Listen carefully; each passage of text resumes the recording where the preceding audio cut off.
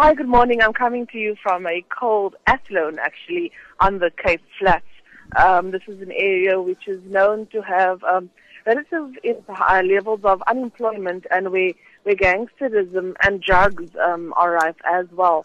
I'm at one of the Ward 59 here in Athlone in Kewtown. It's a civic hall where the voting station opened just on 7:15 this morning as the scanning machine used to scan resident ID documents was faulty. So proceedings got off to a bit of a late start here. The people in the voting queue were understanding and said they would wait. There was a steady stream of people waiting in the queue shortly before 7 already this morning. But the voting station has since opened and people are now making their mark. And have you been able to speak to the IEC about the late start and how that would be dealt with going forward? Yes, the machine has since been repaired and they are able to continue with operations now. Just an interesting point, the very first person that was seated in the queue this morning, Mr. Faldino Jonas, he says he's a security guard and he just came from night shift. He came straight to the polling station to make his mark, only to be told that he was at the incorrect voting station. And he says he's not sure if he'll be voting today because he has other responsibilities to get to at home. And he took the time out to be here, to be the first person in this queue this morning. But he's now having so big to go somewhere else. So due to logistical reasons, he's not sure if he'll cast his vote today.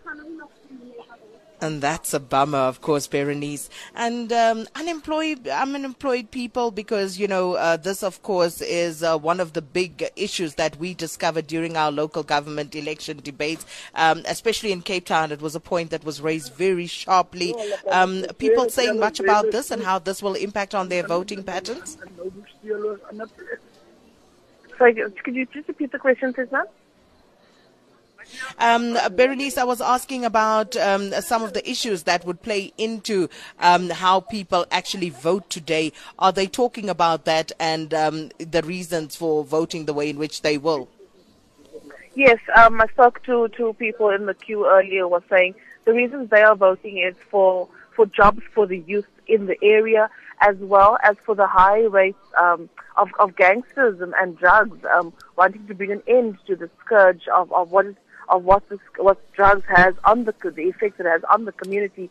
And also one father I spoke to saying his son is unemployed, he has studied, he's obtained his matric, and he's still unemployed. He says these are some of the reasons why he is casting his vote today.